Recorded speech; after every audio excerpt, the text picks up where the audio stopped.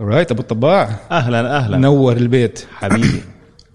يعني بصراحه بشرفني تكون معي على اول حلقه من البودكاست. لما كنت عندك بالبيت قبل اسبوعين بلشنا نحكي، قلت لك لازم نوقف الحكي لانه هذا حرام نحرقه. It's golden content for the podcast, so it's good to have you here, man. كاسك وكاس القعده الحلوه. بود كاس. cheers. بس نختم الميوزك. أبطل متحمس أحكي معك كتير عن موضوع البيتكوين، cryptocurrency, decentralized finance, blockchain, the whole thing. بس قبل ما نبلش ضروري نحكي، لأنه هلأ ولا مرة أنا وياك قاعدنا حكينا عن مغامرتك أنت وأبو الزوز بجبريل شركتكم من أول ما عملتوا الريس تبعكم ب 2017 لحديث هلأ. لواحد entrepreneur who raised money for his first company. أنا لما عملت ريز $700,000 كانت early stage company، فكرت حالي عامل إنجاز كبير، وبعرف إنه كل اللي بيعملوا funding من الانتربرينورز اللي حوالينا early stage يعني مليون مليونين. This is usually what you hear about. ما شاء الله عليكم أنت وبزوز, you guys spotted a trend and you raised $30 million at the time when nobody even was hearing about Bitcoin or Ethereum. فاحكي لي عن قصتكم من أوليتها، يعني من أول ما جتكم الفكرة، مغامرتكم بالريز اللي عملتوه $30 مليون ولحديث هلا how have things been going with you. تمام. هلا أول إشي عشان نكون واضحين، أكبر سبب هو شانس، تايمينج ولك. يعني لو جربنا نعمل كل شيء عملناه ب 2017 هلا كان ما منجيب 1% من الاماونت. لو عملناه قبل بسنتين من 2017 كان ما بزبط. فكان في هيك كتير أشياء زبطت بنفس الوقت، decisions أخذناها كانت جريئة، وكمان you have to spend in order to raise. يعني نحن عملنا رود شو مرتب بالصين وبكوريا، يعني basically ما أخذنا الطريق التقليدي اللي هو تروح لVCs وتروح لأنجل انفسترز وكذا. بحكم إنه كريبتو كان إشي لسه جديد بسمح لك توصل لأي حدا بالعالم. يعني مثلا بالإنترنت كريز بآخر التسعينات بالستوك ماركت الأمريكاني لما ولعوا كل الستوكس، كانت الناس اللي بتقدر تشتري هي الناس اللي عندها أكسس للسوق الأمريكاني، فكنسبة من العالم هذا مش إشي كتير كتير كبير. أما كريبتو كان ممكن طالب من البرازيل ولا ممرضة من إندونيسيا ولا أي حدا عنده إنترنت كونكشن بيقدر يدخل. فأنا وقتها كنت أشتغل بالسعودية، كنت قرفان حياتي بالسعودية قاعد بشتغل. أي حدا عاش بالسعودية ممكن يحس بنفس الشعور. في أيام تجيك بتنفصم يعني. المهم وقتها كنت كتير عم بقرأ عن كريبتو، كان يعني أقرأ وايت بيبرز جديدة عن بروجيكتس. كنت أستثمر ببيتكوين وقتها من ناحية تريدينج، وكنت مخلي البوس تبعي وقتها كنت أشتغل لفاميلي أوفيس، خليتهم هم كمان يشتروا، فكنت داخل بالمجال منيح بس مش شغلي الفول تايم. فوقتها كان البوس تبعي القديم عنده أشياء بمجال الطيران، ولاحظت قديش في كركبة بطريقة ما الدوكيومنتس والإير ووردينس وكل الأشياء اللي لها دخل بالطيارة سواء صيانة أو كذا، مو مرتب الدوكيومنتس، لسه بيستخدموا على الورق. يعني بعد ما شوي اشتغلت بالمجال صرت أخاف إنه طب كيف كل هالطيارات بتطير. فصار بدي أعمل إشي له دخل ببلوك تشين والطيران. بحكم إنه كان في already عندي access لهذا الموضوع وشايف مشكلة بتنحل with the blockchain. فباسيكلي أعطيك مثال، عندك هيئة الطيران المدني بالسعودية بدها تنسق مع هيئة الطيران المدني بمحل تاني، بدها تنسق مع شركة الطيران، مع شركة المينتننس، مع السبير بارت بروفايدر. كل هدول الديفرنت انتيتيز لازم يشيكوا على دوكيومنتس. فالحلو ببلوك تشين انك بتحط هاي الدوكيومنت على البلوك تشين، واي حدا من سواء كان الانشورنس ولا سواء كان هيئة الطيران المدني او الاير نافيجيشن سيرفيسز او كذا بيقدر يدخل ويشيك هاي الدوكيومنت. فموضوع جدا بزهق زي ما انت شايف. أبداً بالعكس. لا انا تركت الموضوع كله ورحت ليزن. هلا بقول لك ليش انا دخلت على جبريل، لانه جبريل مش فكرتي اكشلي. اوكي. يزن كان يعيش بنيويورك وقتها، بيشتغل مع شركة داتا أناليتكس، بيشتغل معاهم داتا ساينتست. وأي حدا بيعرف يزن نوز إنه ما شاء الله الزلمة يعني is extremely smart و very eccentric. فشفت إنه he quit his job على لينكد إن، كان حاطط إنه he quit his job و he's independently researching blockchain. فيزن كان ابن صف قريبي بالمدرسة، فأنا بعرفه بس إنه بعرفه شوي يعني. يمكن لعبنا كم جيم قدم مع بعض ولا بصر شو. كان وقتها بايرن فايزين أرسنال زي ما دائما بفوزوهم. فبعثت له مسج بتخوت عليه إنه شو إيش what are you researching in blockchain، وهيك تمنيكت عليه شوي على قصة بايرن وارسنال. قال لي I'm doing something called حوالة، كان حتى ما كانت اسمها جبريل at the time، انه ليحول حوالات من country A ل country B using crypto. وكان بده يتوسع بإشي هو سماه tokenized assets، اللي هو هلا إشي كتير وارد، بس ب 2017 كان كتير قليل الناس سامعين عنه.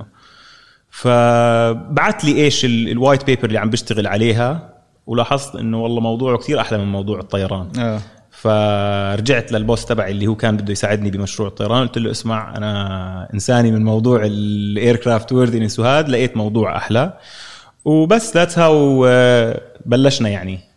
بس it was the opportunity اللي جاك فيها يزن، يعني الاكسايتمنت اللي جاك ما كان اكثر من الحجم المصاري اللي ممكن هاي الفرصه تجيب، اكثر كانت الحل اللي عم تلاقوه يعني. هلا مبدئيا ما كان في خطه ICO اول لما بلشنا، اوكي، او اول ما يزن بلش اكشلي. وبعدين كان في ترند فور فند ريزنج اللي هي اسمها initial coin offering ICO. بالضبط. فهلا بطرق الفند ريزنج عندك التراديشنال راوت اللي بتروح لانجل انفسترز وفي سيز وبصر شو، بتستثمر بالطريقه التقليديه، بتروح بتمر على مكتب كل واحد، بتحجز معه موعد، بيلطعك نص ساعه برا عبين ما يدخل، هذا اذا ما لغى الاجتماع او لغت الاجتماع وبدخل وبعت لي الدك وكذا. فإتس a very manual process. بس it provides good investor protection، لأنه موضوع الناس مجربته على عبر بصر 200 سنة ولا بصر شو. actually interesting، أنا حاخد tangent شوي بس interesting كيف بلش الفنتشر كابيتال اندستري. جيب يلا احكي. هذه منقول طبعا. اوكي. طب عن يوتيوبر ولا عن إشي قارئه محل؟ اوكي، فدققوا على المعلومة يعني. طيب. بس basically VCs بلشوا بكاليفورنيا لما كان في بوتس تطلع صيد. اوكي. فتطلع وانت كمستثمر بتقدر تمول واحدة من هدول البوتس، وايش ما بيرجع معه سمك بتتقاسم انت وياه. فصاروا يلاحظوا انه اوف والله في بوتس بتطلع وبتجيب كتير احسن من غيرها. فصفى المستثمر ممكن اذا صاحب البوت اهبل ولا الصياد اهبل يرجع معوش اشي. فلاحظوا انه في مستثمرين know how to select الوينرز. فصار يقول له اسمع شو رأيك انت تستثمر عني وتنقي لي اي احسن بوت. فصفى هداك acting like a VC، يحط مع هذا البوت الكويس 50%، البوت النصكم يحط معه 25%، والتعبانة ما يحط معاها إشي. وإيش ما يرجعوا سمك بياخد هو حصته الكوميشن تبعه اللي هو VC هلا بيسموه كاري، اللي هو زي العائد تبع الاستثمار، بخلوا منه جزء ويوزع الباقي على المستثمرين. فهيك كانت بداية ال VC industry. والمبدأ تبعها is to pool people's capital مع a fund manager اللي شاطر اللي يعرف يستثمر بالويننج بوتس او ويننج ستارت ابس او whatever. وهذا اللي بيعطي الانفستر بروتكشن زي ما انت عم تحكي، بس بنفس الوقت it makes the process not efficient enough to get into the opportunity and throw your money in as a retail investor, right? 100%. هلا VCs usually don't raise from retail investors اصلا. فلو انت بدك تستثمر بستارت اب unless بدك تحط لك مبلغ مرتب يعني في كم صفر وراه، ما بتقدر تستثمر لك $1,000 $5,000 $10,000. هذا الموضوع عم بتغير شوي، بس تقليديا ما في منه هذا الحكي. فنحن الابروتش اللي كان بدنا نعمله كان ما نروح على طريق الفي سي راوت، وكان بدنا نعمل بيسكلي ان انيشال كوين اوفرينج.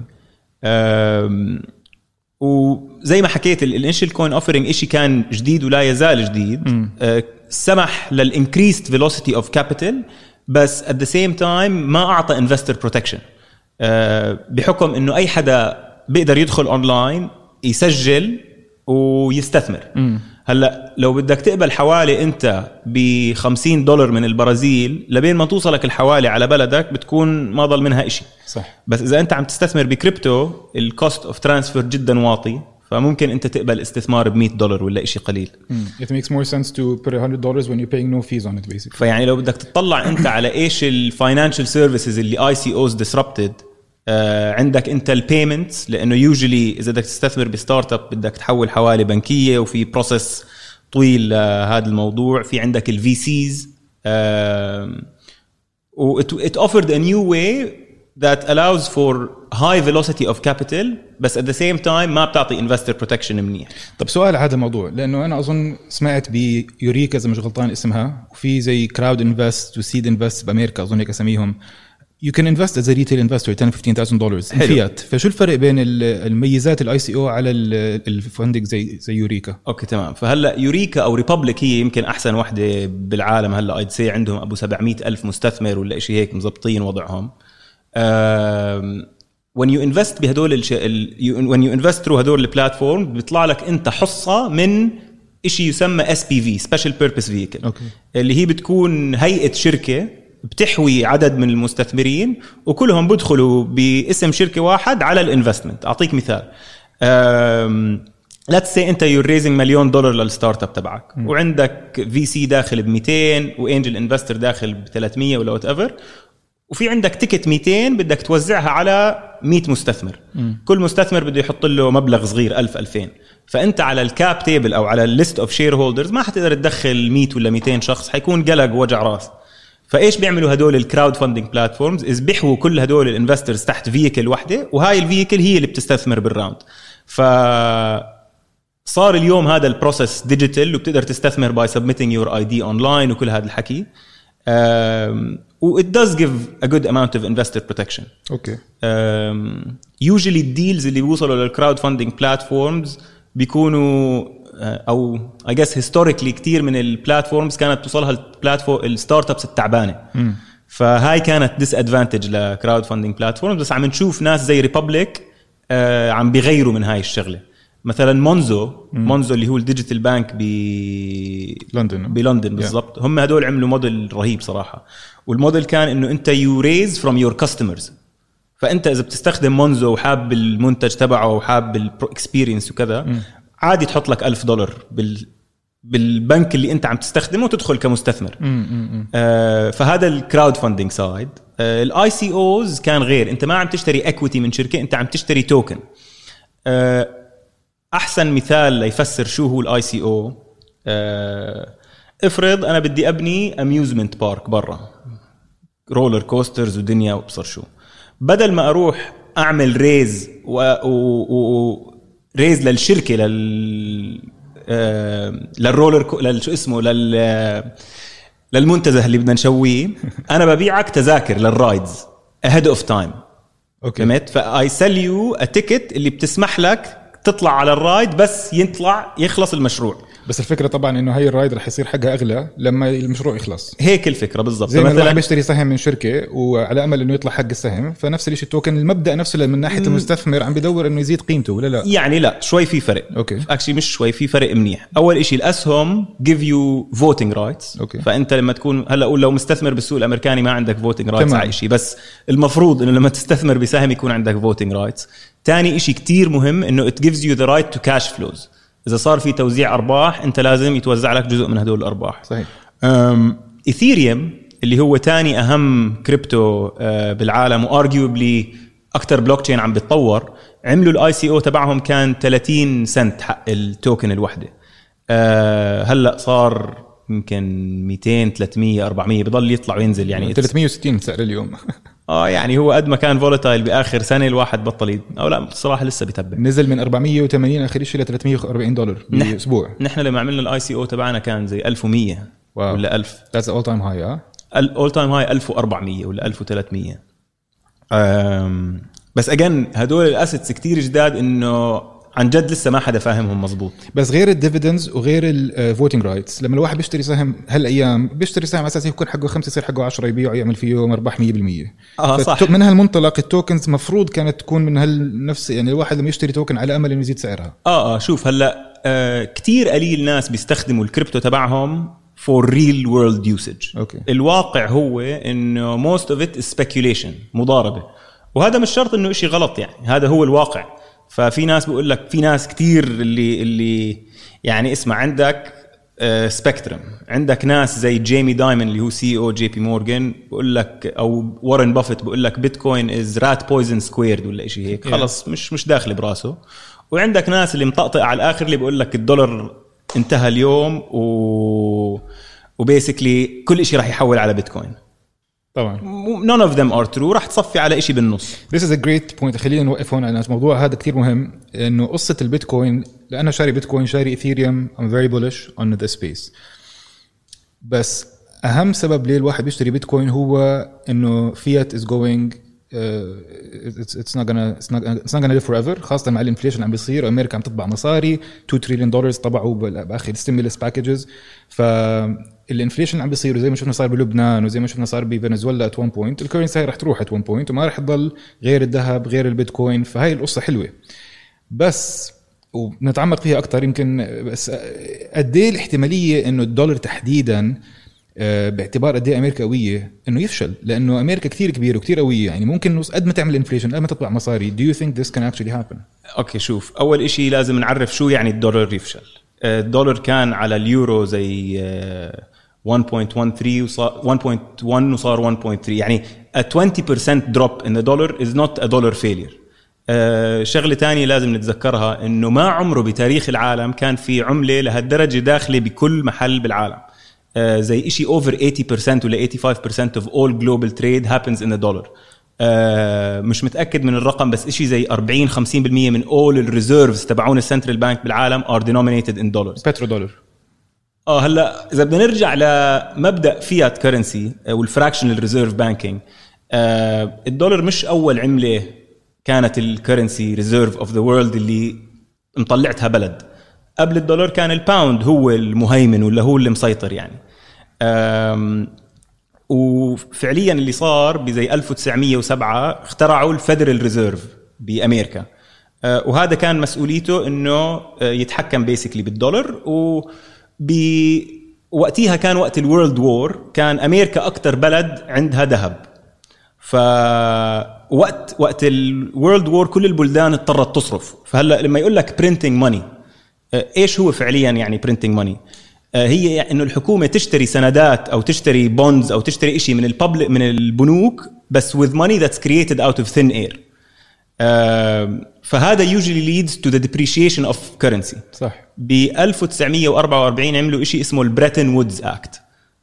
والبريتن وودز اكت كان مبدأها انه كان وقتها عم بيصير لخبطه على الاخر بالجلوبال كرنسيز، فاجتمعوا بامريكا ووقتها كانوا بدهم يعملوا جلوبال كرنسي اسمها البانكور حتى. هيك كان عم بيقترحوا تعاون اليو كي. امريكا قال لك لا، بنربط الدولار للذهب واربطوا كل العملات الثانيه بالدولار. وذاتس وات اكشلي هابند. ولا حوالي 30 سنه كان كل العملات العالميه مربوطه بالدولار والدولار مربوط بالذهب. وكان زمان الدولار اللي عندك إلك الأحقية تروح تستلم الذهب اللي بدعمه.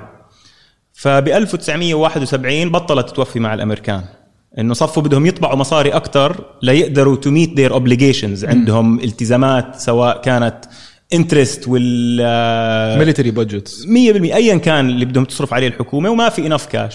إيش قال لك نيكسون؟ سمى النيكسون شوك. قال لك الدولار اليوم is no longer backed by gold.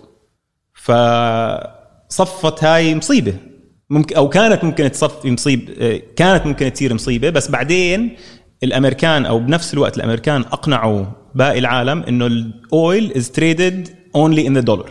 فأنت بهاي الحالة بتضمن إنه دايما في demand للدولار. يعني كل التداول اللي بيصير للأويل بالدولار هو اللي عم بيمتص الانفليشن اللي عم بتصير. فأنت بأمريكا يمكن ما عم بتحس بالغلاء، يعني يمكن الغلاء عم بيصير زي ما حكيت أنت 5%. هديك المرة عم بيحكوا على الفيدرال ريزيرف إنه 2% هو الانفليشن العادي، هلا حيزيدوا له 2.5. يعني مش هالقصة، يعني شو المصيبة؟ يعني أنا برأيي إنه prediction of inflation is bullshit، لأنه ما حدا جد بيقدر يعني في so many different factors that come into play that it's honestly impossible to predict inflation. يعني ب 2008 لما بلشت الحكومة الأمريكانية جد تطبع مصاري وعملوا بيل اوت لكل هالبنوك، كتير ناس صارت تحكي إنه inflation's on the way. من 2008 ما صار في كتير inflation. ففي counter argument إنه technology is deflationary. يعني ساعتي أنا وساعتك أنت قديه بنقدر ننتج للعالم، كتير زاد الإنتاج تبعنا per hour ولا whatever through technology. زمان كان بدك لتطلع ذهب من منجم بدك ناس تقعد تنزل، هلأ فيش بنزل هالإكويبمنت وبتطلع. فتكنولوجي does have a deflationary effect على العالم، و that's why it's very hard to quantify. بس أنا وجهة نظري إنه سواء صار inflation أو deflation Bitcoin will be a winner regardless of what happens. So how does Bitcoin become a winner؟ لأنه إذا أنا راح أشتري بيتكوين على أمل إنه الدولار يفشل probably أحسن لي أكب مصاري بزبالة. فأظن الفكرة هي اللي واحد من الناس اللي على يوتيوب اللي سمعتهم وشوي أقنعني إنه واحدة من الدول اللي هلا عم بتعاني بعملتها هي اللي حتكون يمكن أول دولة تعتنق البيتكوين، لأنه راح تضطر تعطي مثلا ممكن يكون لبنان، ممكن تكون واحدة من الدول اللي بجنوب أمريكا. ولما واحدة من الدول تعتنق بيتكوين ويصير العالم اللي هناك يقول لك أنا مش مآمن بعملتي ولا بحكومتي لازم أشتري بيتكوين لأنه هاي العملة أتليست هلا نحكي عنها شوي شو ميزاتها يعني هي اللي حتجر دول تانية تلحق، لأنه إذا if you don't keep up you're gonna be behind يعني. أنا عندي شوي وجهة نظر غير على هذا الموضوع. Bitcoin does not respect any nation, any sovereignty of a government. It's cross-border in its nature. يعني ما بتبع لحكومة معينة. فأنا ما بتوقع إنه ممكن حكومة تحول الريزيرف تبعها into بيتكوين. هلا شفنا في شركة publicly listed بأمريكا حولوا البالانس شيت تبعهم to بيتكوين، بس I don't think that's feasible on a country level. لسه من ناحية anti money laundering مش مفهوم الموضوع 100%. that's why I think for the foreseeable future Bitcoin will be زي هي الأول بداية of separation of state and money. يعني لو بترجع آخر 200 سنة كان في كتير efforts إنه to separate state and church. صح. وفي بلدان were successful at separating صح. state and church وكان في mixed results لهذا الموضوع. Bitcoin is apolitical. أنت إذا بتشتري خلاص ما بتخضع للدولار ولا لليورو ولا للليرة اللبنانية ولا أبصر شو. It's a way for individuals to exit the current financial system. خلينا نحكي شوي عن كيف بيتكوين how does it work مقارنة بالعملة العادية عشان نوصل فكرة كيف ما عندها sovereignty زي ما انت حكيت. وأظن بكل يعني إذا بنحكيها in simple terms you are replacing banks and governments with a mining network. Is this a simple way to explain it؟ يعني هلا هو مبدئيا فيش simple way to explain it. بس إذا بدنا نرجع لبداية بيتكوين لما صار الكراش of 2008 Bitcoin was released as an idea anonymously online by شخص أو بنت أو شركة أو whatever بيسموا حالهم ساتوشي ناكاموتو. والمفروض بالياباني هاي بتعني إنه زي distribution of wealth أو إشي هيك برضو منقول هاي ما هدق. فبيسكلي لما نزلت هاي الوايت بيبر فسرت طريقة لتخلق إشي اسمه digital scarcity، وهذا كان أكبر سبب ليش بيتكوين نجحت وكل الأتمبتس القديمة لا creation of digital cash فشلت. هذا example أنا يمكن بعطيه زيادة عن اللزوم بس لأنه برأيي إنه منيح. اليوم إذا أنا عندي فيديو على واتساب وبدي أبعث لك إياه لهذا الفيديو، إيش فعليا بيصير؟ أنا ما ببعث لك الفيديو الأصلي، أنا باخد كوبي من هذا الفيديو وببعث لك كوبي. فهلأ صار في جزء من الفيديو عندي ونفس الفيديو موجود عندك. هذا موضوع كتير عادي لو إنه PDF فايل واتساب مسج فيديو whatever. بس if it was money بصير في كارثة، لأنه بصير أنا وإنت وأي حدا تاني بيقدر يطبع مصاري out of thin air و that will lead to the dilution of the value. فبيتكوين سمح using blockchain technology إنه إذا أنا بحول لك البيتكوين أو أنا بحول لك هاي الديجيتال أسيت اللي عايشة على البلوكتشين هي تركت من عندي وراحت لعندك وذاتس فاينل ما فيش رجع، بس من دون أي intermediary، من دون ما نمشي ثرو وسيط. يعني البنك بالوضع الطبيعي لما أنا أحول لك مصاري البنك بيمسك حسابك أو بيمسك حسابي بيشطب منه مثلا $200 وبيزيد حسابك $200، بس البنك هو اللي عم بيعمل هاي العملية 100%. بالبيتكوين عبارة عن ماينرز هم بيتفقوا مع بعض، يعني لازم يكون في أظن more than 51% approval أو consensus. لما هدول الماينرز كلياتهم بيتفقوا إنه هاي العملية صحيحة، فهذا الجدول اللي البنك كان ماسكينه هدول الماينرز 100%، وهذا الجدول ترانسبيرنت أي واحد ممكن يشوفه مش بس الماينرز. وديسنترلايزد يعني كل واحد عنده كوبي من الجدول بس مش كوبي من العملة نفسها. العملة عبارة عن إدخال يعني كريدت وديبت basically that's the whole how it works يعني. صح. هلا الدبل اللي أنت حكيت ديبت وكريدت هاي it's بيعطوا كريدت أنا مش بيعطوا كريدت للبنك اللي بإيطاليا كان اسمه نسيت إيش كان اسمه بفينيس كانوا ميديتشي بانك. هم اللي اخترعوا الديبت وكريدت سيستم. ومن وقتها من 1400 وإشي لهلا ونحن بنستخدم الديبت وكريدت سيستم اللي هو سبب ليش عندنا اوديتورز وعندنا ريكونسيليشن وعندنا هذا. اعطيك اكزامبل. اليوم انا بدي ابيعك تليفوني، تمام؟ اعطيتك التليفون بس ما اعطيتني حقه، فانا مسجل عندي ريسيفبل وانت مسجل عندك بايبل، تمام؟ اوكي. البايبل انت يمكن تسجلها 9 وانا اسجل الريسيفبل عندي 11. انا وياك عم نستخدم داتابيسز مش مشتركين، صحيح. فباخر الشهر انا وياك بنقعد مع المحاسبين وبنشوف في فرق بصير شو بنتفق على 10. فالريكونسيليشن بيصير on a monthly weekly daily whatever، بس it's not instant. ببيتكوين او باي شيء على البلوك تشين الريكونسيليشن بيصير بعد كل حواله. يعني اذا انا حولت لك 10 بيتكوين، خلص اول ما الحواله توصل اوتوماتيكلي البلوك تشين that records the transactions بيعرف انه طلال -10 وانت +10، و this is recorded عند كل حدا. البنوك اليوم do this على بيسموه daily closing، انه باخر اليوم بساوي جرد، والله طلال -10 يزن يعني -10 +10. على البلوك تشين بتصير instant، ف there is instant reconciliation. تمام. وهي اول واحدة من الميزات تاعت البيتكوين، انه عم نبدل البنك بهاي النتورك اللي عم بيعملوا reconciliation on the spot after every single transaction. وصح، بس البنك كمان وظيفة عنده يأكد مين أنا ومين أنت، على أساس يعرف والله طلال عم بيبعت ليزن 10. بكريبتو بيقولوا إنه سيمي أنونيمس أو سودو أنونيمس، لأنه أنا عندي أدرس وأنت عندك أدرس، ببعت من عندي لعندك. الناس التانية اللي قاعدين على البلوك تشين بيعرفوا إنه my address sent to your address، بس مش شرط يعرفوا إنه طلال ويزن.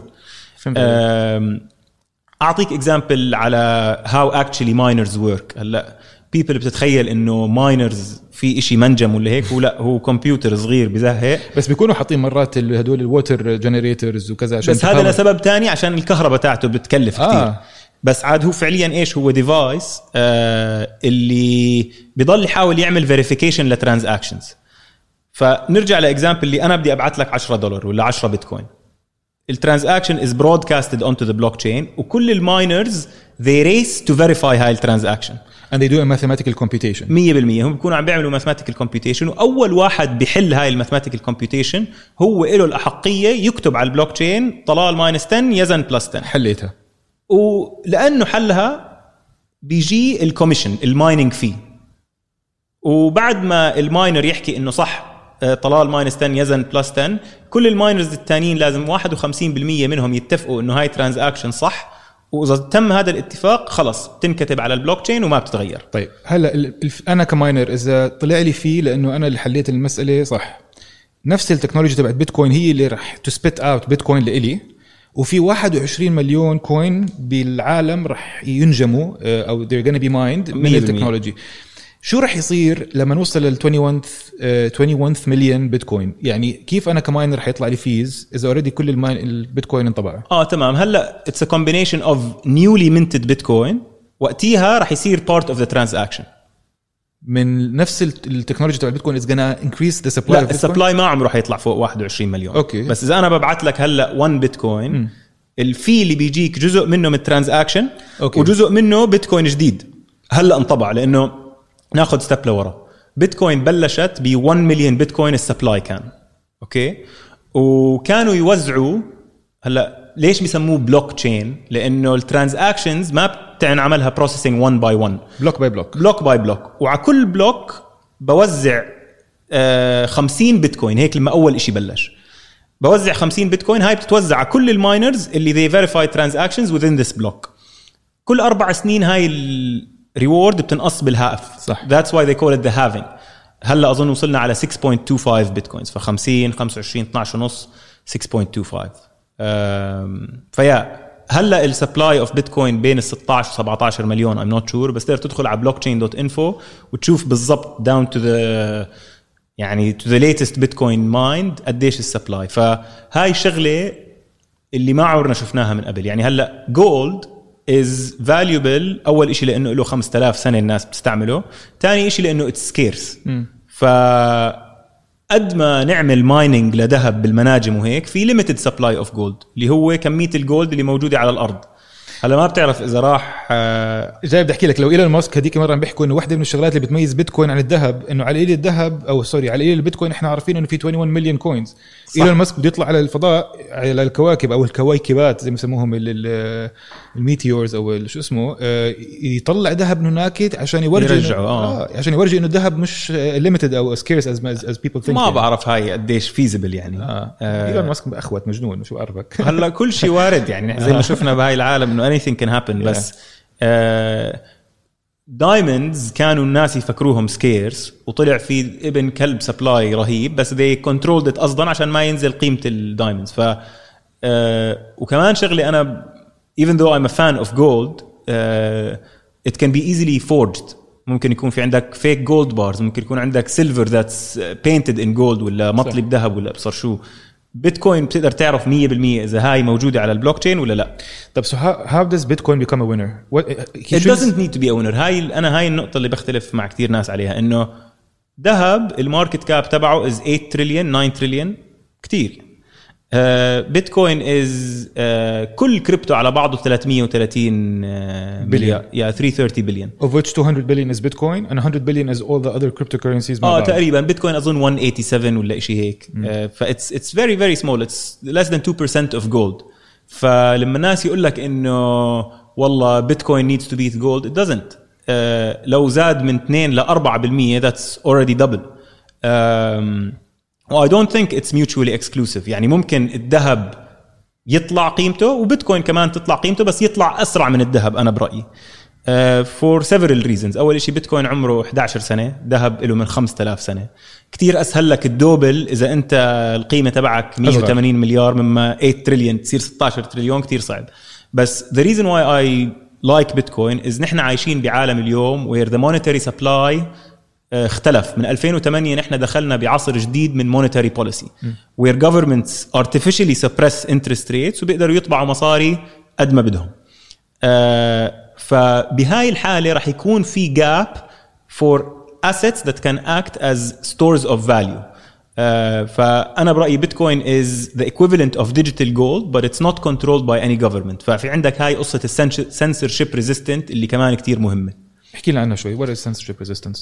اوكي هلا اذا انت عندك عقار بالاردن ولا وين ما كان، او عندك حساب بنك بلبنان، ماشي، حساب بنك بلبنان فيه 5 مليون دولار ولا مليون بليون ليره لبناني، وبدك تحول هدول المصاري لطلوزه، راح عليك. ما حتقدر تعمل هيك لانه في centralized entity او بلد او جهه اللي بتمنعك من تعمل هذا الاشي. ببيتكوين ما في it's your own value، انت بتتحكم فيه.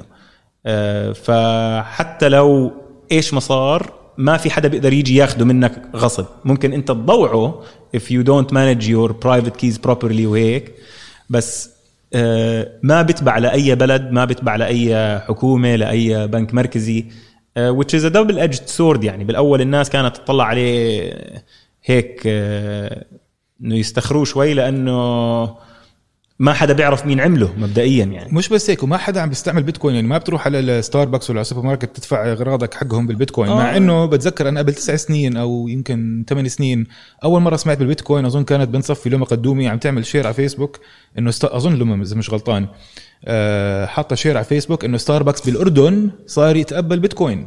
ما حدا كان سامع بالبيتكوين وقت 2008، وكان في دوكيومنتري نازل على بيتكوين وطيزنا الموضوع. يعني فبالمبدأ كان في 2 3 4 retailers out of 10 or out of 100 that would accept Bitcoin but nobody's actually using Bitcoin. فقد ايه مهم انه لازم يصير استعمال البيتكوين day to day عشان يصير العملة ياخدوها جديا. يعني انا ما بوافق مع هاي الشغله. يعني انا مش من الناس اللي بيحكوا بيتكوين لازم يستخدم بشكل يومي as a mean of payment ليصير successful.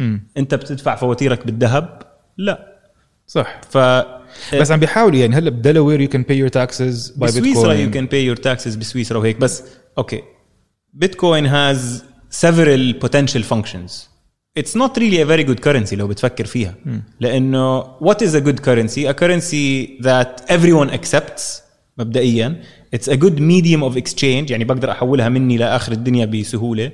It's a unit of measure and a store of value. فاذا بدنا نيجي نقارن على هدول الشغلات، الدولار accepted by everyone. اذا بتروح معك ورقه $100 جديده مطبوعه من البنك، لو بتروح على زيمبابوي او على لبنان او على روسيا او على المريخ، البنجيز بيشتغلوا. greenbacks have always been accepted و people love them.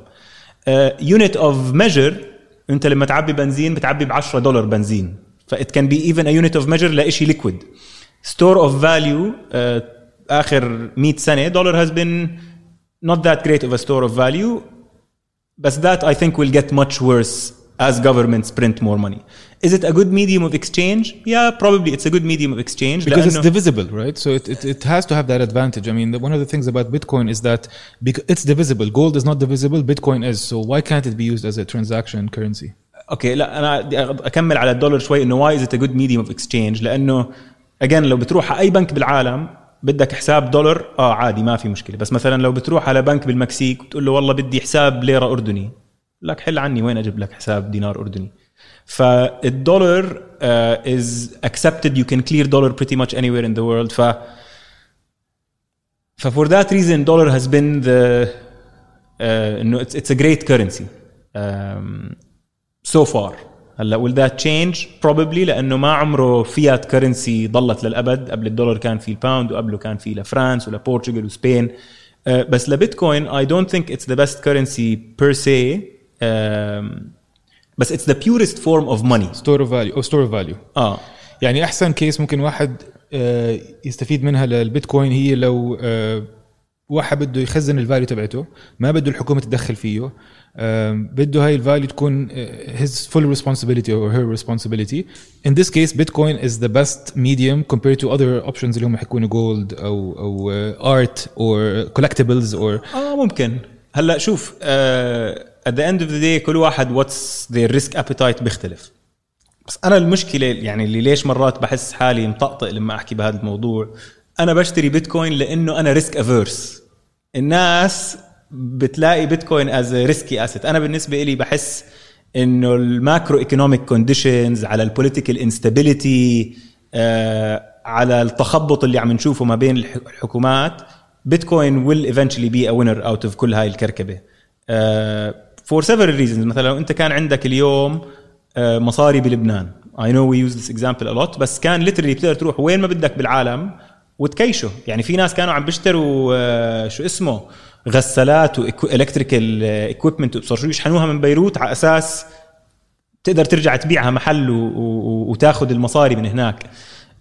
ف Bitcoin is a currency that it's an asset that its supply cannot be manipulated or controlled by a centralized entity. وهاي centralized entity will likely print money to use to what they think is right.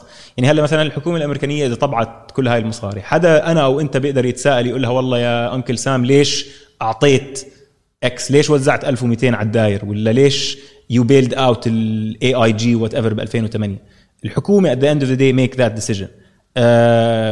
وبمارش لما صار في shortage of dollar حوالي العالم، الفد extended credit lines لأغلبية البنوك المركزية، which is something that means إنه it's not a fair market. في intervention من الحكومة to sway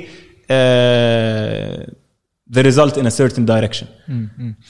طيب هذا بالنسبة للبيتكوين.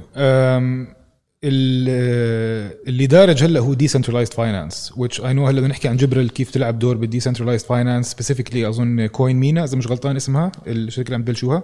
أوكي هلا في أول إشي decentralized finance هو مجال جديد within crypto اللي عم بياخد center stage خلينا نحكي هلا، لأنه عم بيصير فيه كتير innovation within decentralized. هلا نحن حكينا أول إنه بيتكوين أنا أبعت لك حوالة من دون هذا البنك يكون واقف بيناتنا. صح. use cases within decentralized finance is I take traditional financial services. If we wanted to define what traditional financial services are, you have remittances, you have lending and borrowing, you have derivatives, you have insurance, different types of financial services. DeFi aims to create these financial services بس also peer to peer.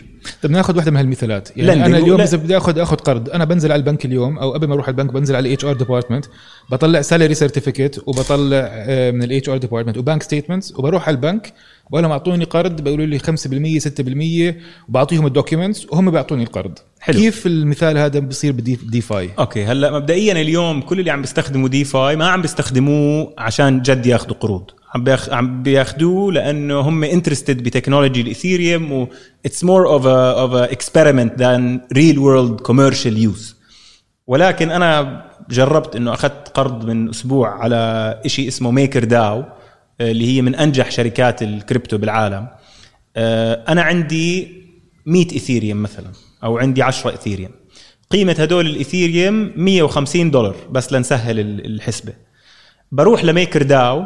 هلا ميكر داو عندهم إشي اسمه سمارت كونتراكت، اللي هو بيشبك بيني أنا وبين شخص آخر، مش شرط نعرف بعض بس بنقدر نتعامل بطريقة إني أنا ما أخاف أبعت له يعني أوكي نرجع لإكزامبل البنك. إذا أنا باخد قرض، مين حيعطيك المصاري؟ البنك. صح. البنك من وين جايب هاي المصاري؟ ناس مودع مصاري، حدا مودع مصاري. صح. بالسمارت كونتراكت، السمارت كونتراكت بياخد الرول اوف ذا بانك بهاي الحالة، إنه بشبك اللندر والبورور. بس اللندر شو بضمن له إنه البورور رح جد يرجع له المصاري ولا لا؟ هاي بالوضع الطبيعي البنك بيلعب هذا الدور، اللي هو بيقول لك أنا شيكت على هذا الشخص معاه سالري سيرتيفيكيت ريتنج 100%. وحتى البنك إذا أنت حاطط معه وديعة ما بقول لك إنه والله يزن ما دفع قرضه فأنا ما حقدر أرجع لك انترست. هو بتصرف. البنك بيعمل مانج لهذا صح. الموضوع. فبديفاي إيش بيصير؟ you have to put up collateral. يعني نرجع $150 اللي عندي أنا إثيريوم. I lock up $150 بالسمارت كونتراكت وباخد قرض $100. هيك هلأ الحسبة إنه you have to put 150% of the value of your loan. أوكي. فإذا أنا بدي قرض ب100 لازم احط $150 of collateral. بس بتاخذ القرض بالدولار بس عم بتحط كريبتو ككولاترال 100%. فهذا الحل مناسب، لانه واحد زي بدي اخذ قرض اصلا معش مصاري. يعني هي فكره انه انا اذا بدي اخذ قرض لانه ما بدي بس هون بدك تحسبها بطريقه تانية، انه it's not really a loan, it's closer to a mortgage. لانه بمورجج ايش بيصير؟ انت البيت باسمك، بترهن البيت وبتاخذ محله مصاري. صح. اذا ما رجعت المصاري بناخذ بيتك. صح. بالكريبتو نفس الشيء، ديفاي نفس الشيء. اذا انا حطيت $150 ايثر واخذت $100، اذا ما رجعت $100 تبعوني بياخذوا $150 تبعوني وبيعملوا لهم ليكويديشن وبيدفعوا له اللندر. وانا بهالحال اذا بدي اخذ قرض بالدولار عن طريق decentralized finance عم باخذ نسبه اقل من لو باخذها من البنك. اوكي، هلا النسب بديفاي لسه ولا حدا عارف الله وين حاطه. I would argue إنه حتى بتراديشنال فاينانس الانترست ريتس don't really reflect the reality of what's happening. يعني اليوم نحن عايشين بعالم وين بسويسرا عندك نيجاتيف انترست، باليابان عندك نيجاتيف انترست، فكتير صعب انك تجيب انترست اوطى. بس ليه؟ يعني هي الفكره معناته الحل، او انا كشخص اذا بدي اخذ قرض decentralized finance حل مناسب لإلي، مش لانه الانترست اوطى بس لانه بقدر استفيد من الكريبتو اللي معاي عشان اخذ عليه قرض. غير هيك هلا انت كيزن ما حتاخذ قرض من ديفاي، بس مين راح ياخذ قرض من ديفاي؟ two main customers for the time being. اول إشي الماينر بدفع رواتبه، بدفع الاجار، بدفع السكيورتي بدولارات، بس الانكم تبعه بالبيتكوين. بس هو ما بده يبيع البيتكوين تبعه، بقول لك بحط البيتكوين تبعي از كولاترال وباخذ قرض حلو وبدفع اللي علي، وبعدين بس تعلى قيمه البيتكوين، لانه الماينر اذا داخل بهذا المجال they believe انه بيطلع وين سيتويشن بالضبط، واذا نزل بيتكوين حيتبهدل. طب غير الماينرز، غير الماينرز سبيكوليترز. انا عندي $150 ايثر وبدي اعمل ليفرج، بدي اشتري ايثر اكتر.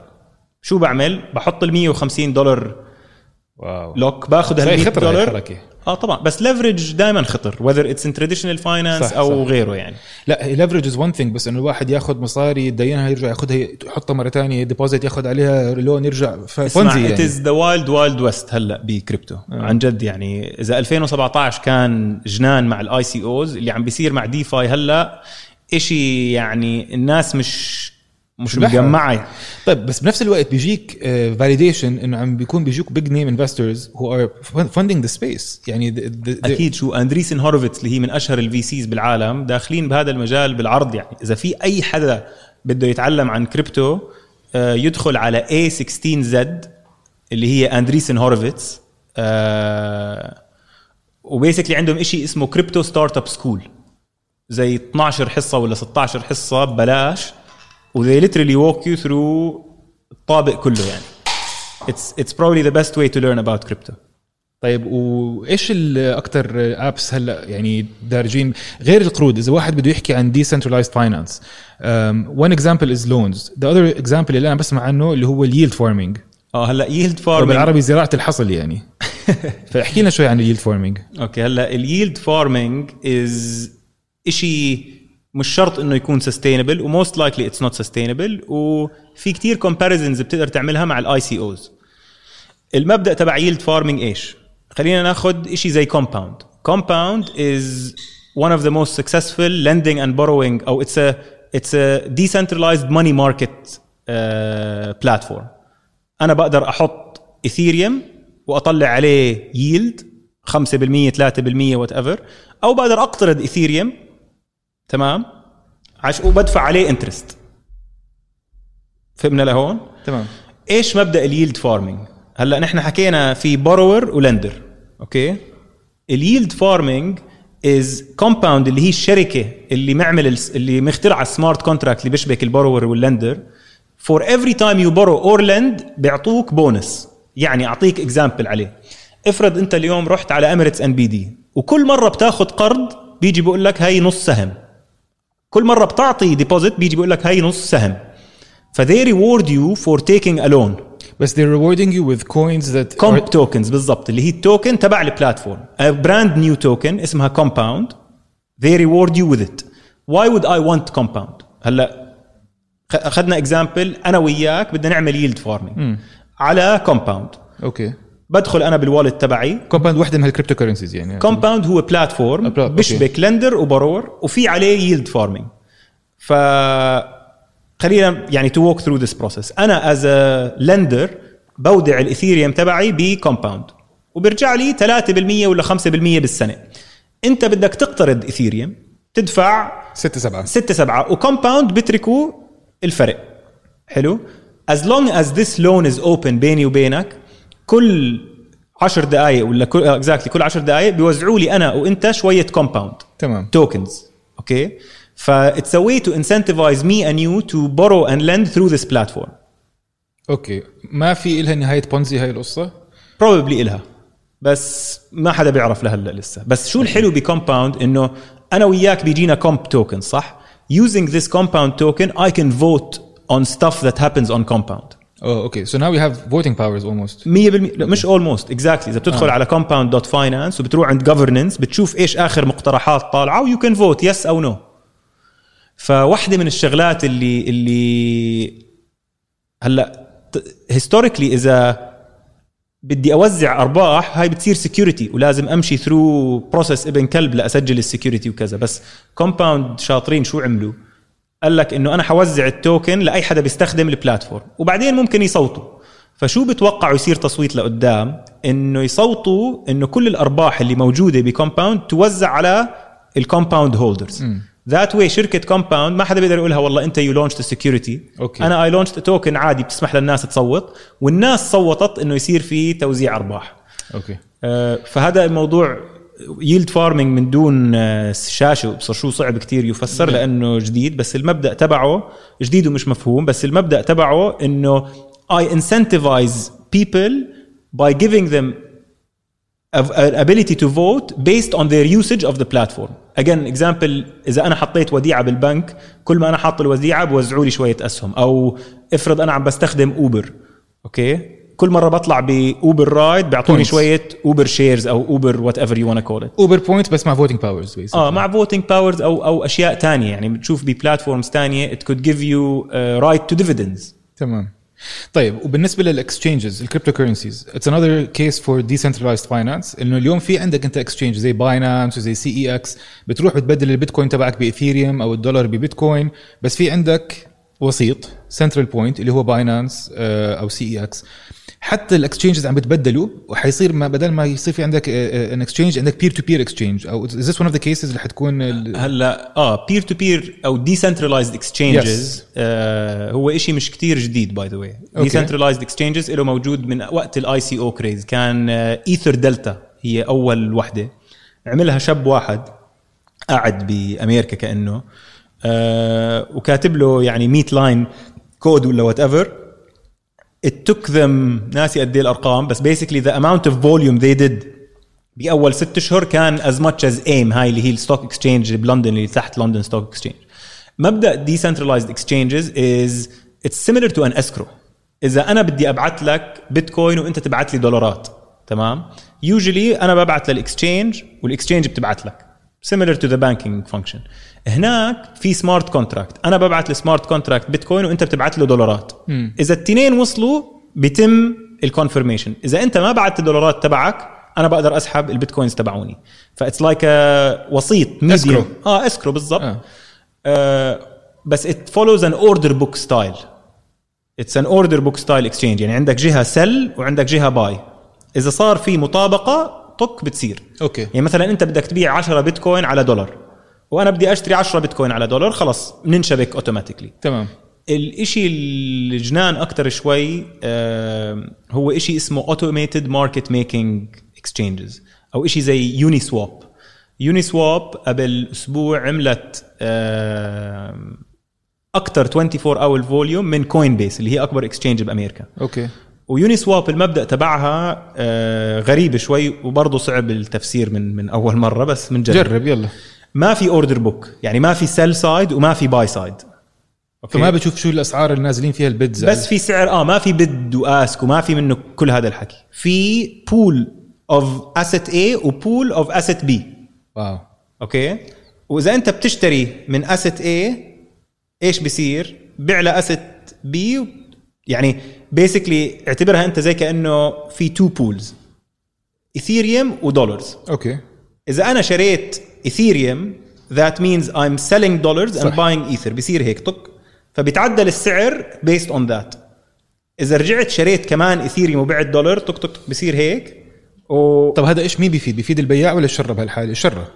الشرة بيطلع له احسن سعر هيك. لا بيفيد. هلا بدأ اول سؤال بدنا نسأله انه طب من وين عم بيجي الايثيريوم والدولار؟ انت ممكن تكون liquidity provider. يعني انا اليوم على يوني سواب liquidity provider عندي ايثيريوم وعندي دولار بحطهم بهالبولز وكل ما حدا شرى او باع ايثيريوم او دولار انا بيجيني جزء من الارباح of trading. اوكي. of the fees of the trading or yes. okay. of the fees of the trading بالضبط. اوكي. وهذا الشيء اللي عم بيميز يوني سواب عن كوين بيس وغيرهم او عن غير اي اكسشينج.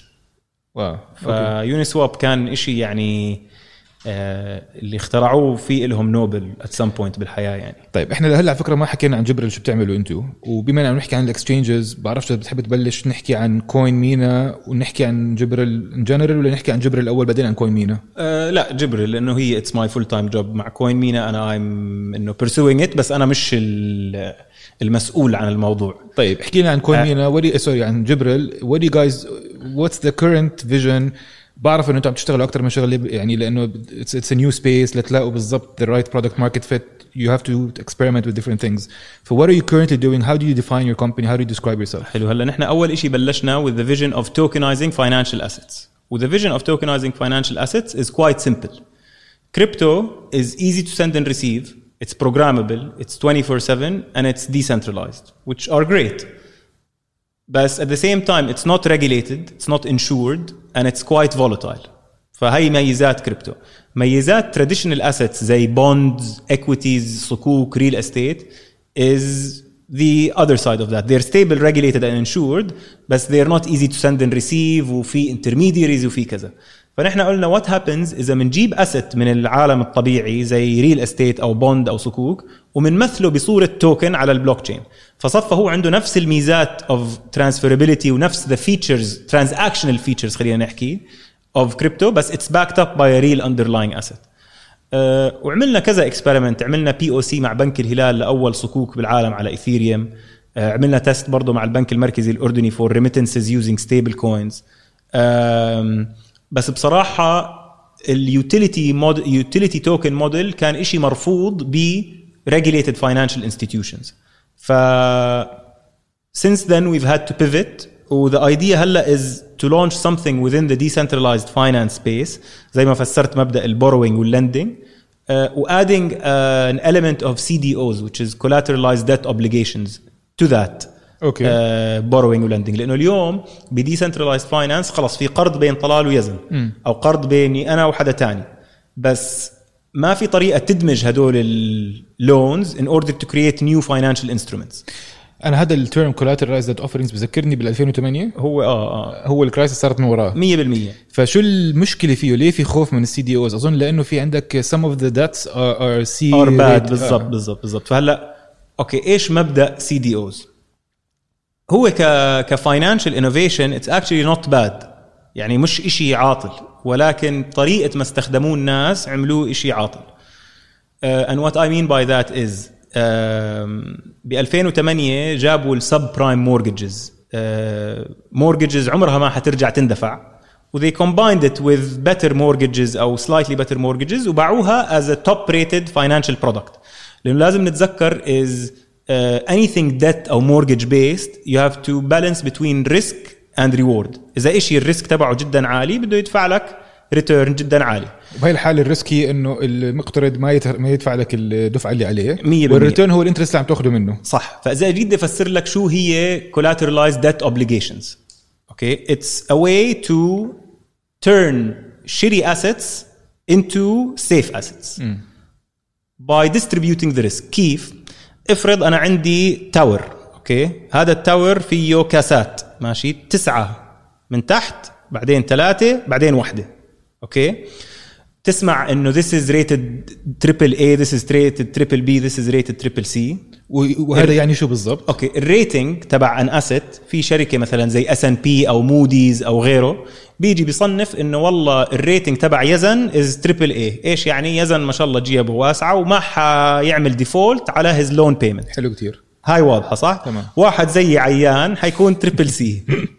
الأودز إنه أنا أدفع لك الانترست واطية, أو أدفع حتى دفعتي أصلاً كلها على بعضها. بالضبط. فإيش بيعملوا CDOs is they combine هدول ال different assets و they prioritize the cash flows. خليني أفسر لك. عندنا اليوم كذا دت تبعي وتبعك وتبع كل حدا عايش بهذا الكومباوند. أوكي, أنا بدفع 10%, أنت بتدفع 3%. ليش؟ لأنه أنا very risky وأنت quite safe. You pay 3% and I pay 10. In a CDO what happens? Again بدي أرجع example التاور, في عندي كاسة فوق 3 كاسات وبعدين 9 كاسات. افرض إنه أنا معاي إبريق فيه كل الانترست payments, الانترست payment تبعي وتبعك وتبع كل حدا. من هالإبريق بعمل هيك, أول كاسة حتتعبى خاوة طبعا, صح؟ هاي الكاسة بتكون التريبل A ترانش بيسموه التريبل A. يعني within every CDO بيكون مقسم into different phases. السينيور ترانش اللي هو بيكون الريتنج تبعه عالي, وهم هدول أول ناس بياخدوا انترست, فالانترست تبعهم حيكون واطي, حياخدوا 1% أو 2%. أوكي, حياخدوا 1 أو 2% لأنه الانترست تبعهم مضمون, بس كلهم بيدفعوا. لأنه كل حدا يعني أنا بدفع 10%, بس إلا ما أدفع 1% يمكن أحلس على بعدين, والفوليوم تبعهم عالي بروبلي بيكون كمان, صح؟ يعني كمبلغ كبير كفاية ليغطي الكاسات التحتية. بالضبط. هلا الكاسة الأولى بتكون تشكل 3% من الانسترومنت كامل, فالأودز كل حدا حيستلم مصاري. أوكي, إذا وقع أي إشي من هاي الكاسة بيروح على الترانش اللي بعده. أوكي, هاي بتوزع 4%. إذا overflowed ونزل على اللي بعده بياخدوا الباقي, اللي تحت بياخدوا الباقي وقد ما ضل interest كمان. that's why it's the highest risk one. واو, أوكي. It's a way to create different risks and returns from assets that might not be that great. يعني افرض إنه أنا I'm again very risky و10% الانترست تبعي, لأنه الodds of me defaulting are very high. فبتعتمد على اللي أحسن منك يغطوا عنك نوعا ما. لا, الترانش الأولاني بيكون أول دفعة مني, أول 1% أنا بدفعها. اوكي فهمت عليك. طيب how is this gonna change مع بالديفاي؟ يعني انت اليوم عم تحكي لي CDOs بمجال الديفاي. يعني هي اسمع شوف again it's still experimental بس this is not something that we've seen in DeFi. يعني اذا سامع ب ETFs ETFs إشي proven بtraditional finance جابوه على DeFi و they made it very successful. So that's what we're trying to do. Can you talk a bit more about ETFs and how it's been brought to DeFi يعني؟ اوكي هلا في platform اسمه Curve that basically functions similar to an ETF بس for stable coins.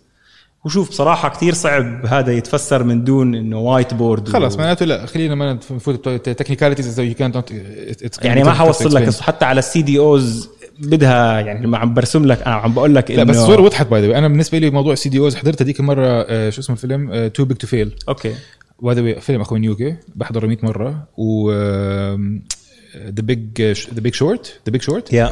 أظن أحلى فيلمين لأي حدا ما فهم شو اللي صار ب2008 ما لقى حاله غير انطرد من شغله ومش عارف شو اللي صار وكيف أكل شلوط هيك ضلوا طالع يحضر هدول الفيلمين. بس Too Big to Fail is even a better movie in my opinion to explain to you what happened. فهلأ CDOs وضحت الصورة أكتر شوي إنه اللي عم بيحاولوا كانوا يبيعوا البنوك لبعض كان عبارة عن بس هلا أقول لك إيش الفرق بين CDOs بالعالم الطبيعي وبين كريبتو. أوكي. بالعالم الطبيعي أو بتراديشنال فاينانس أنا ما عندي أي فكرة إيش عم بيصير باللونز اللي عم بيشكلوا هاي البرودكت لأنه every CDO في تحتها 1,000,000 قرض في المورجج تبعي على الكريدت كارد بيل تبع أبصر مين على هاد كلهم jumbled up وsold in one product. yes. أنت لما تقدرش تشتريهم واحدة لازم تشتريهم كلهم مع بعض. بدك تشتريهم البنك بيبيعك إياها إذا بندل exactly أو ما بيبيعك إياها أنت بيبيعها لمستثمرين تانيين. صحيح. فأنا ما بقدر أعرف كيف البرفورمانس of كل هدول اللونز are they gonna default soon are they not. فما كان في transparency. بديفاي إذا أنا عندي product مكونة من 1,000,000 لون بكبس عليها وبنزل بشوف كل specific loan how it's وما أخذ كولاترال عليهم كلياتهم أصلا. يعني أنت بالمبدأ كل هدول القروض ما أخذ عليهم كولاترال 150%. بس هاي 150% is not something that's sustainable. Eventually this over collateralization will be solved in some way or another. It's going to become easier for somebody to borrow basically يعني. يا هلا easier to borrow higher risk لللندر بس إنه هلا بأمريكا في ناس أو شركة اسمها Open Law عملوا زي legally enforceable peer to peer loan. يعني لون بيني وبينك مش شرط over collateralized ممكن يكون under collateralized بس it's legally enforceable. يعني لو أنا برجع لك الدت بنقدر ناخد هذا السمارت كونتراكت على المحكمة وأقاضيك لأنك ما رجعت لي اللون تبعي. فهمت عليك. طيب إذا بدنا نعمل زي thought experiment بما أنه أنا أملك بيتكوين وإثيريوم على أمل أنه يزيد سعرهم شو اللي لازم نعمله من منطلق الريجوليشن عشان يصير في عنا adoption أعلى واعتناق أكثر للموضوع البيتكوين من الحكومات ومن الأشخاص. لأن أنا برأيي حتى الحكومات بتلحق الأشخاص. يعني إذا بلشوا العالم مثلي ومثلك يشتروا بيتكوين ويتبادلوا البيتكوين eventually governments are gonna follow. فشو اللي لازم يصير إذا بدنا نتعاون مع الجوفرمنتس أو what do we need to do؟ يعني إذا اليوم عندنا حبة هيك سحرية ممكن ناخدها عشان نتعاون كلياتنا مع بعض عشان نحرك ماركت البيتكوين وإثيريوم. What can be done in an optimal solution if we can all cooperate transparently and easily together? أوكي شوف هلا صعب regulation of crypto. It's not an easy challenge. That's why I think countries like Switzerland handled it بأحسن طريقة. يمكن Switzerland, Singapore probably أحسن بلدان اللي قال لك اسمع أنا مالي دخل هاي شو هي بس as long as لأنه it's a financial asset at the end of the day. فقال لك أنا ما كتير همني هاي إذا commodity ولا currency ولا stock ولا bond أنا مش التركيز تبعي هاد it's still too early to define what it actually is. but نحن بنعرف إنه موضوع الانتي ماني لوندري ما فيه مزح. تمام. فسمحوا للبيمنت بروسيسورز اللي هو بيحول من دولار ليورو ولا بيحول من دولار لبطيخ يحول لإثيريوم أو بيتكوين أو whatever. ليش؟ لأنه هدول الانستيتيوشنز عندهم الرخص والباك أوفيس والكومبلاينس to figure out إذا مصارية أنا جاي من سورس مزبوط أو لا. فاكشلي بالميدل إيست أبو ظبي والبحرين داعسين بهذا المجال. يعني في اليوم رخص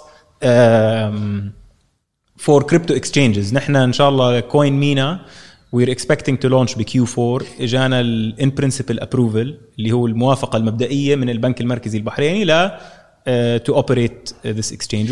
شو بيميز كوين مينا عن غير الاكسشينجز التانيين؟ what sets it apart يعني؟ اوكي هلا شوف، مبدئيا نحن كم شخص بالميدل ايست؟ 400 مليون ولا عدد أيوه. كبير. في كم من اكسشينج؟ يا دوب كم من وحده يعني، والفيز تبعونهم شوي عاليين. اليوزر اكوزيشن ستراتيجيز ما كانت كتير سكسسفul. فاول إشي one of the advantages of CoinMina is that it's fully regulated. Fully regulated means it wouldn't have an issue getting a bank account. لأنه اليوم أنا بآخر 10 سنين من حياتي أكيد by far أكتر سؤال سألته، هل هو أكتر سؤال سألته أكيد من مرتي أو أنا سألت تمارا إنه شو بدك تاكلي. هذا أكيد أكتر سؤال سأل. بس تاني سؤال سأل بدي أشتري بيتكوين، أو ساعدني أشتري بيتكوين، أو ساعدني أبيع. فلأنه ممكن الناس تشتري بس ما في طريقة سهلة إنك تدخل وتطلع. بيسكروا لك حسابك يا زلمه. انا هذيك مره عملت ترانزاكشن على سيتي بانك على بيتكوين، اي بوت بيتكوين، وخلوني اشتري 3-4 مرات، مره واحده سكروه علي، الكرت كله سكر علي.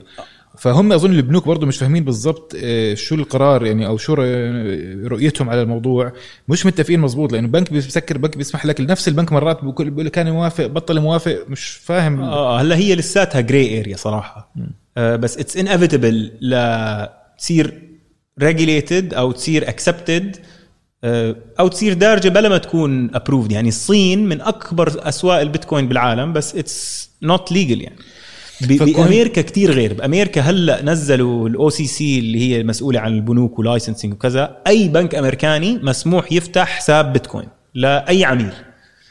وفي اي خوف انه يوم من الايام مثلا اللي نقول ترامب او بايدن whoever comes next يعني خلاص سكرنا بيتكوين، سكرنا تريدينج، هلا فيش إشي اسمه سكرنا بيتكوين يعني انه you're not allowed to trade it يعني you're not allowed to buy it, you're not allowed to trade it.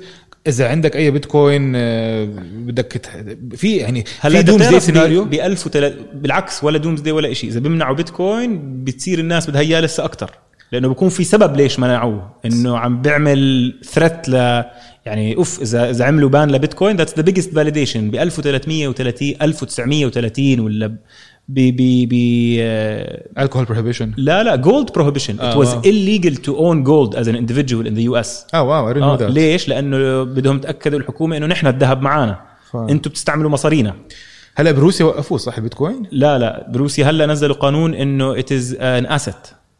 بس إيش اللي صار recently قبل أسبوعين إنه all cryptos banned؟ لا بروسيا نزلوا قانون that confirms it as an asset.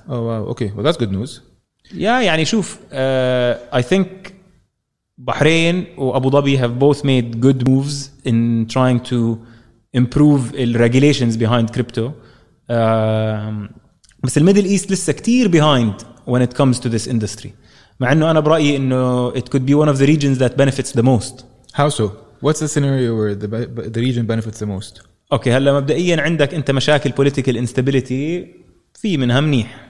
طيب إذا بدك تحكي على لبنان أو على بلدان تانية بالميدل إيست، في عندك a good amount of instability. الشغلة الثانية is it's هلا actually في I wouldn't say أكتر منطقة تستفيد، لأنه هلا مثلا الأوروبية بيستخدموا بيتكوين mainly for tax evasion، اللي هي بدفع 40% تاكس بفرنسا ولا أبصر شو، بيودي مصاري ل إشي بالضبط to evade taxes.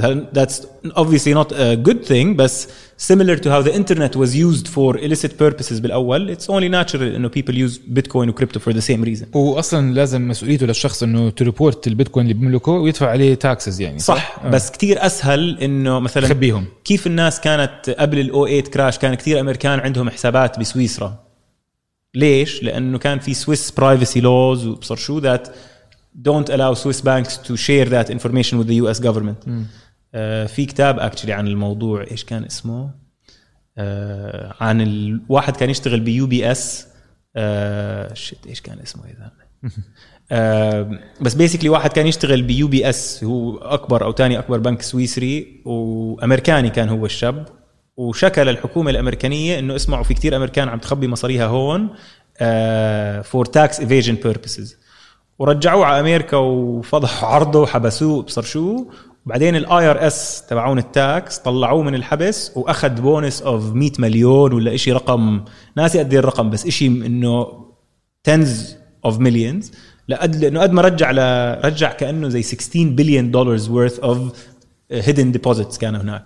ففي كتير ناس بالصين مثلا بيشتروا بيتكوين to be able to move money outside of China, لانه لو بدك تحول اليوم مصاري كبير, عدد كبير من المصاري من الصين او من تركيا, it's not that easy. yeah. طيب طلال, بدي اسالك اخر سؤال عن قد ايه صارت الساعه؟ نشوف صرنا نحكي تقريبا ساعه 10 دقائق عادي يعني, ما مش كتير تاخرنا. لاي واحد بده يبلش شركه جديده وعم بيحاول يتبع على what's new what's hot تقدروا يبلشوا, انتم ما شاء الله عليكم you guys spotted the trend before anybody else did, by the time we all heard about Bitcoin and Ethereum you guys were already, you raised your money, you started your company. بس بنفس الوقت pivoting is important, things don't happen easily, quick wins never happen overnight. فايش يعني ايش اللي ممكن تشاركوا مع الناس اللي عم بيحاولوا يبلشوا شركه هلا, من ناحيه انه النجاح مش سهل ومش سريع وبده وقت, وتراكشن comes يعني gradually over time. كيف تجربتك سوفر بهالسبيس, لأن لساته هذا السبيس ما ورج الفول بوتنشل تبعه. صح. ايش النصيحه اللي ممكن تعطيها للناس اللي عم يسمعوك يعني هلا قبل ما نحكي عن النجاح, I'd like to say انه نحن ابدا لسه ما نجحنا, لساتنا باول الطريق, و I would argue انه we have underperformed significantly over the past couple of years. We had an amazing 2017 where we launched the MVP وعملنا الفاندريزنج وكذا, بس بعدها it wasn't easy at all. يعني خشينا بالحيط بمليون برودكت, ونحن ريموت, كان عندنا ناس بروسيا وبأمريكا وبدبي وكذا, it hasn't been easy at all. I'm not sure I'm the best person to give advice on how to create a successful company yet. بدها لسه هاي كم من وقت. بس what I would share is taking risks early on. يعني أنا كنت أشتغل ب PwC وكان وضعي تمام و getting promoted وحابين الناس اللي بشتغل معاهم وابصر شو, و I quit to join this Saudi prince اللي ما حتى كان عندي job offer ولا signed contract لسنتين ونص. فهلا ولا حتى كان عندي إقامة ولا كان عندي حساب بنك, وعشت هناك سنتين ونص. هلا يمكن هذا شوي على السايد التهور أكتر, بس I knew إنه لو انطردت ما حجوع, لأنه بقدر أرجع ل PwC أو بقدر أدبر وظيفة تانية. I decided to take that risk early on. بس طبعا كل واحد السيتويشن تبعه بتختلف. يعني أنا I guess I was also privileged enough إنه عارف إنه في fallback options. فبتعرف كيف مثلا في كتير من successful entrepreneurs بأمريكا تكون عندهم fallback option, هو بيقدر ياخد الريسك لأنه لو خرت معه الأمور عنده إشي to fall back on. فكيف بقول لك في silver spoon in your mouth يعني. if you have the ability take risks early on. و I guess الريسك اللي بدك تاخده بده يكون انت حاسبه بيست على قديش عندك leeway in case that doesn't work. تمام. بس مثلا لما تركت السعودية كان I had a very high paying job, عم باخد responsibilities كتير, عم بتعلم كتير. اوكي ماشي, كانت طالعة روحي شوي, بس انه I also decided to leave that job which was going well و start with جبريل. بس انتوا بمجال لسه ما حدا مبلش فيه مزبوط. يعني اليوم لحديث لا انتوا ولا غيركم, يعني السبيس لساته جديد. فيش شركات ناجحة بمجال البلوك تشين والكريبتو لسه. يعني احنا هلا بال 1990 بايام الانترنت للبلوك تشين تقريبا. صح. بس هلا هاي كمان بتعتمد على الشخص. انه انا كنت افضل اشتغل بمجال وير لسه مش كتير ناس فاهمة. يعني اذا رحت دي اشتغل as an investment banker حيكون مديري ومديري وبصر شو مقلعين هالكين الانفستمنت بانكينج لهم 30 سنة, و their experience will always outweigh my experience and therefore الopinion تبعي ما حيكون له تقل قدهم. وهذا إشي طبيعي طبعا, لأنه هم مارين بأشياء أكتر وشايفين كتير أشياء أكتر.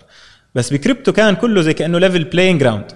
يعني في ناس اللي دخلوا واشتغلوا مثلا VR و AR augmented reality و virtual reality وهيك, هذا كمان مجال جديد نسبيا جديد. صح. فلما يشقوا طريقهم فيه بيكونوا انه يعني زي كلمة بيكونوا رواد بهذا المجال. بس انت كنت عم تحكي لي قبل شوي انه في شركة تريزد 200 مليون دولار.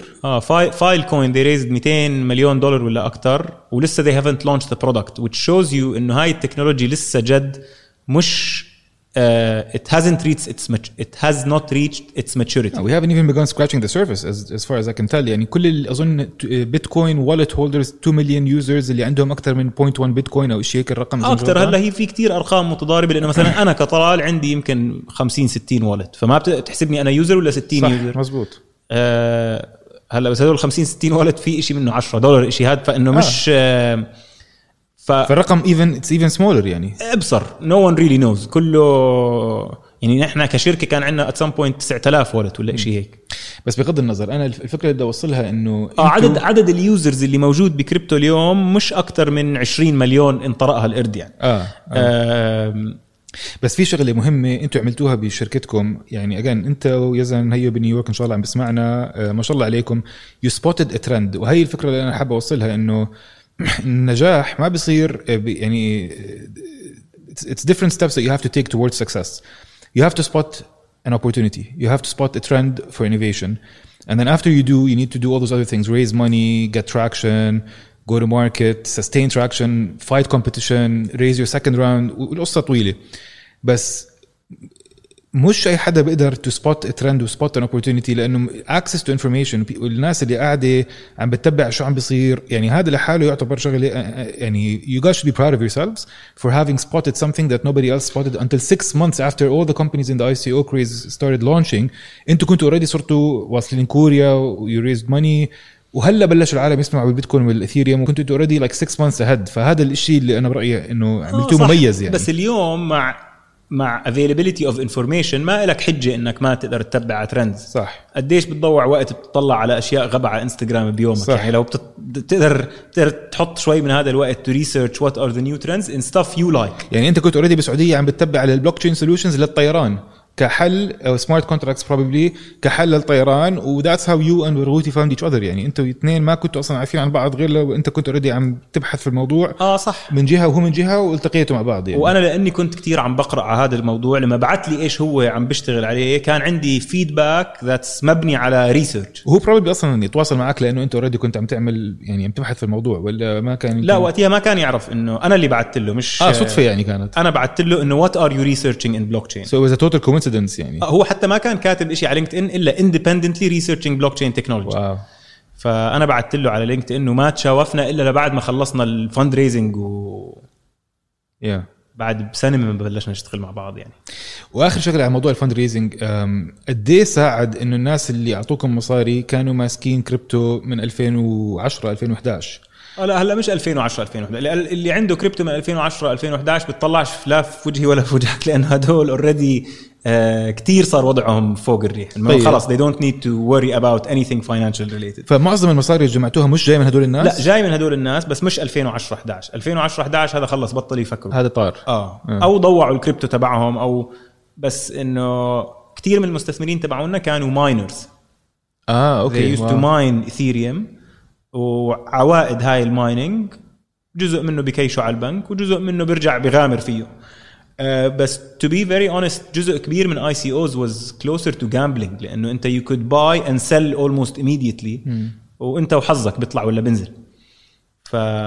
yeah it's a highly experimental field، لسه مش واضح بالضبط وين رح يصير. بس إذا أنا بقدر أخمن لي شغلة، إنه نحن ما عمرنا شفنا ولا عملة بالعالم that was built on software and on the internet. لما الدولار بلش قبل 100 سنة كان كتير غير العالم عن هلا. فأنت تخيل إنه هاي أول عملة جد لجت، أو أنا بالنسبة لي لجت، لسه كتير ناس مش لجت، بس هاي أول واحدة مبنية على software و uses the internet and uses blockchain. فيا that's why I'm very bullish عليها. وبنقدر نقارن مثلا إنه بال1980 أظن بلشوا أبل ومايكروسوفت، وكان في قبليهم IBM. can we compare إنه مثلا للشخص اللي بده يفهم بطريقة مبسطة إنه بيتكوين وإثيريوم توب 2 بالكريبتو كورنسي equivalent لمثلا مايكروسوفت وأبل، ورح يطلع شركات جديدة زي ما طلع فيسبوك وزي ما طلع انستغرام وزي ما طلع سناب وباي بال whatever. حيطلع عندك بوكو دوت، وحيطلع عندك تشين لينك، وحيطلع عندك سوشي whatever. فبس توب 2 اللي حيضل اللي هم مايكروسوفت والأبل. Can we safely say إنه حيضل عندك Ethereum وبلوكتشين are there to stay? Is this something that we can safely say مثل مايكروسوفت وأبل؟ صعب كتير نحكي هيك، لأنه you can't evaluate technology the same way you evaluate money. In technology usually there's what's known as last mover advantage. Okay. Actually نعطي example of a traditional business, tech business وmoney. بالتراديشنال بزنس فيرست موفر ادفانتج. اذا انا بدي افتح صيدليه او مطعم شاورما وانا فتحته اول واحد على الدوار، انا عندي السيطره لاني انا اول مطعم شاورما على هذا الدوار.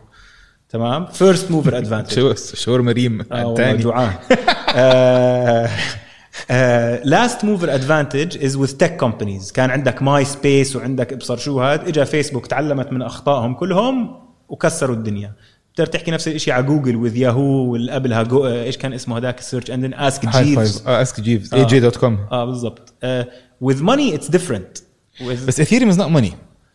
ethereum is الله ولا حدا بيعرف ethereum شو هو. ethereum has monetary value but it's not actually money. Within the ethereum ecosystem it is money. لأنه أنا every time I deploy a smart contract, every time I send a transfer, every time I do anything on the ethereum blockchain, I pay with ether.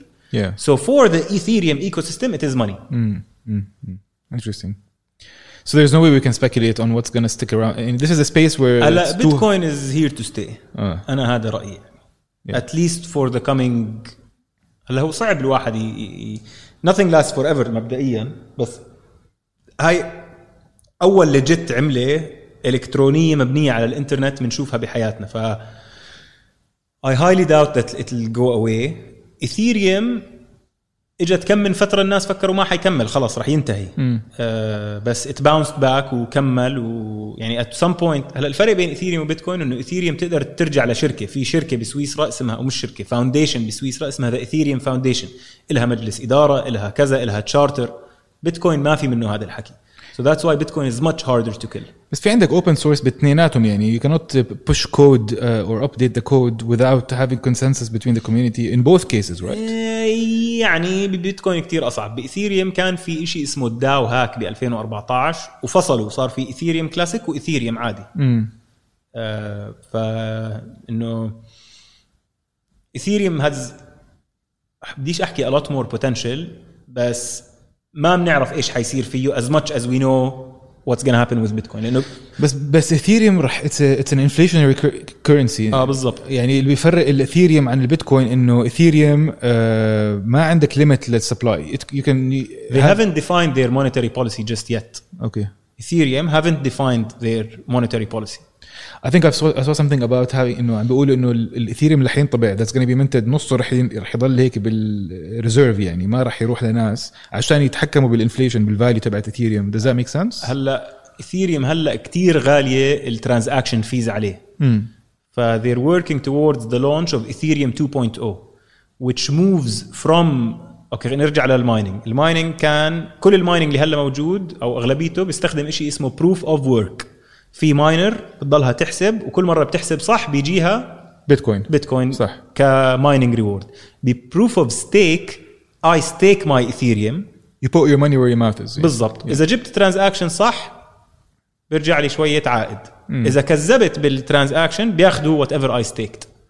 Okay, فبس الناس اللي عندهم Ethereum they can actually benefit from this. That gives you a good reason to own Ethereum basically. يعني you can say that. بس it's much harder to forecast the price of Ethereum. Obviously Bitcoin is hard as well. بس إنه كان بيتكوين 12,000 قبل كم من يوم، هلا رجع على 10 وشوي. بس في ناس كانوا بيقولوا لي أنا حشتري على 6 لأنه 5 أو مثلا بدي أشتري على 5 لأنه 6 كتير غالي. لما كان 6 قبل فترة. No one really knows. كله عم بعرف. بالأخير إذا بيتكوين رح يوصل ل 100,000 و200,000 which is what people are speculating it could reach. Doesn't matter if you bought it at 5 or 10 يعني or 6 or 7 or 8. بالأخير إذا صح. هلا أنا ما بحب إنه والله واحد يقول 100 أو 200,000 لأنه تعرفش ايش عم بعرض انا وين عم بقول لك. يعني سعر سهل او اسهم ان جنرال عادي. في موديلز that are proven over time whether it's PE multiple whatever model you want to use to value it. في you can compare more or less. هلا في موديل stock to flow ratio صح which is used for gold that can also be used for Bitcoin. بس انا بقول انه السنه الجاي ارقام ال10,000 لبيتكوين هاي حتكون انه وال انت قدرت تشتري بيتكوين على 10 رهيب. ما معظم الناس اللي بتلاقيهم عم بقول لك انه سعر البيتكوين حيكون هالقد، ايش بيعمل؟ بقول لك هالقد في ذهب، في 8 تريليون دولار اوف سبلاي اوف جولد بالعالم، فلو البيتكوين بيطلع له بس 1% او 2% من هالقيمه بصير حقه هالقد.